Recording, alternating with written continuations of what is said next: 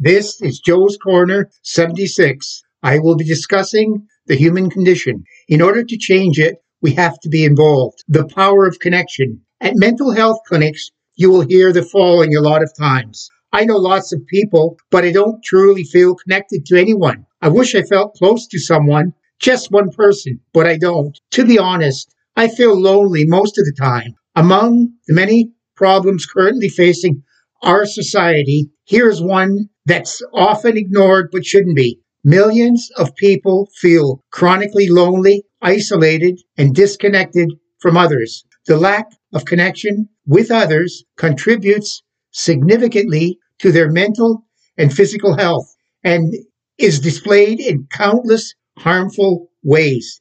Because close relationship is so important and vital to our healthy functioning, experts have been sounding the alarm that chronic loneliness has reached epidemic levels in modern society. A 2020 large-scale report by health service company Cigna shows that the loneliness epidemic is getting worse, with 3 in 5 adults in the United States, or 61%, reporting they're lonely, a 7% increase from 2018. The study also found that 1 in 4 respondents rarely or never feel that there are people who understand them. Another study by Statistics Canada in mid-2021 found that over 40% of Canadians feel lonely all or some of the time. In a 2021 study, researchers at Harvard University pointed out the broad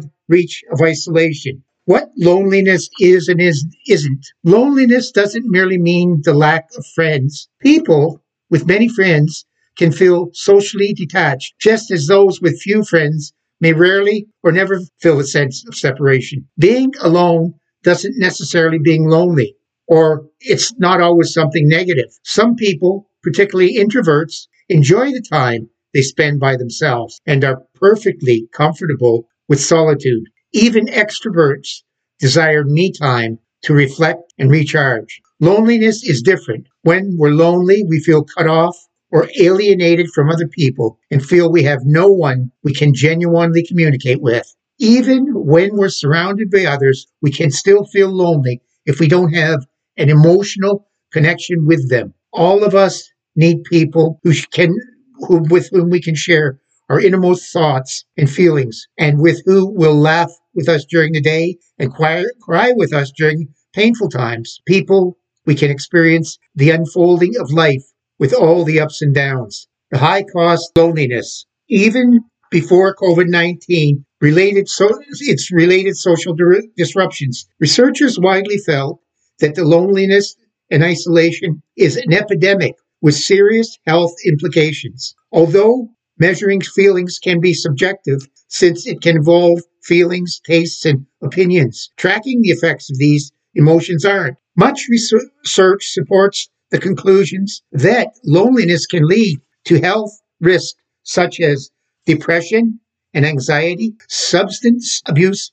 disorders, suicidal thoughts, cognitive decline, obesity, cardiovascular problems, sleep disorders, and premature mortality. The Harvard report supports this association, providing evidence that lacking social connection carries the same, if perhaps not greater, health risks as heavy smoking, drinking, and obesity. Being connected to others greatly improves our health physically, mentally, emotionally, and spiritually. Dozens of studies have shown that people who have satisfying relationships are happier, have fewer health problems, and live longer. The science director at the Stanford Center for Compassion and Altruism Research and Education wrote, studies show people with strong social connections to others also have higher self-esteem, greater sympathy for others,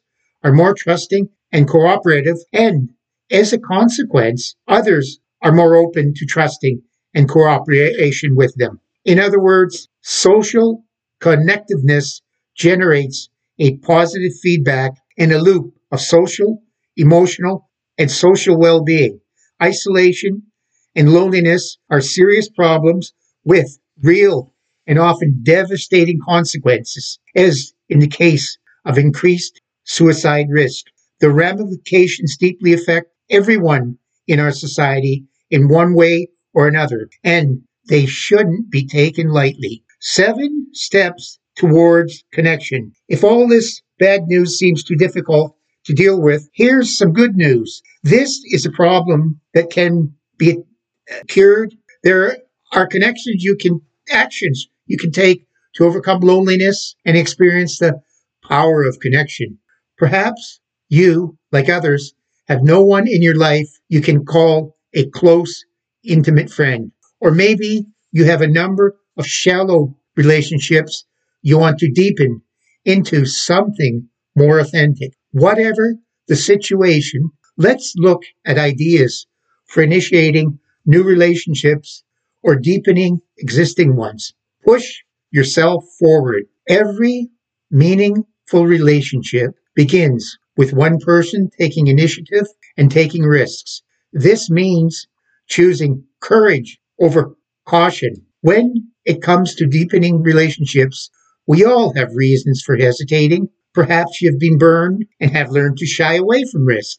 Are you immobilized by 1,000 scary what ifs? You must remember that every close relationship begins with one person simply saying hello to a neighbor or inviting a coworker for coffee. Put yourself in the company of a variety of people. It could be a church group, community project, book club, or exercise class. You have to choose something to join. Do it now. Remember the old saying, you can't get to second base with one foot on first. This is the same challenge you face in drawing closer to others. You can't learn to swim by reading a book, and you'll never achieve closeness with others unless you choose to join in. Connection happens when two people are real and open with each other. Learn the art of being authentic. Connection happens when two people are real and open with each other. This means being who you truly are. Resist the impulse to play games or put on a false front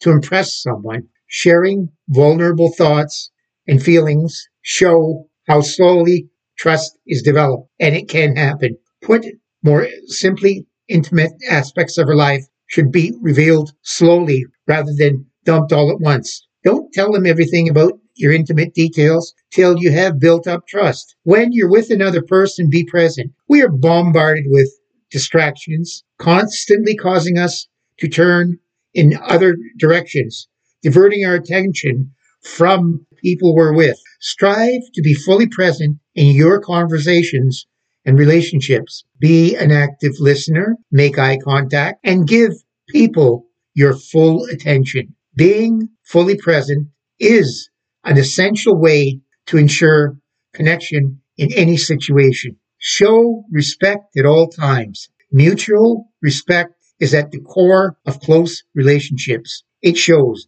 dignity, honor, and high worth to the recipient. Part of showing respect means honoring differences. People's view of the world and how to live in it may not be the same as yours due to their life experience, temperament, personality, upbringing, and access to education. When you accept people, don't judge. When you stop judging people, people will respond to you and connect with you. Help other people feel good about themselves. Psychologists have identified a secret to close relationships. Our feelings for another person are strongly influenced by how these individuals make us feel about ourselves. Some might say this principle makes us self-centered and egocentric, but it's a basic fact of human nature and can be a powerful positive force. People who feel the closest connection are those who support, praise, and strengthen each other. Be supportive of other person's dreams and goals. Everyone has aspirations they would like to see happen. It might be a health-related goal, such as losing weight, or a career goal, such as starting a business. It could be a family-related goal that's for kids or parents, or maybe even a long-held dream of writing a book, visiting a foreign land, or running a marathon. By lending a listening ear, offering encouragement, brainstorming together, or helping conduct research, you communicate an important message. Your dreams and ambitions are important to you just as they are to me. Work at staying connected. It's worth it. You can follow me on Facebook, Twitter, and Instagram at Joe's Corner 76. You can hear me on Apple Podcasts, Google Podcasts, Spotify, and YouTube at Joe's Corner 76. If you enjoyed this podcast, tell your friends. There are many more you can hear on Spotify and YouTube.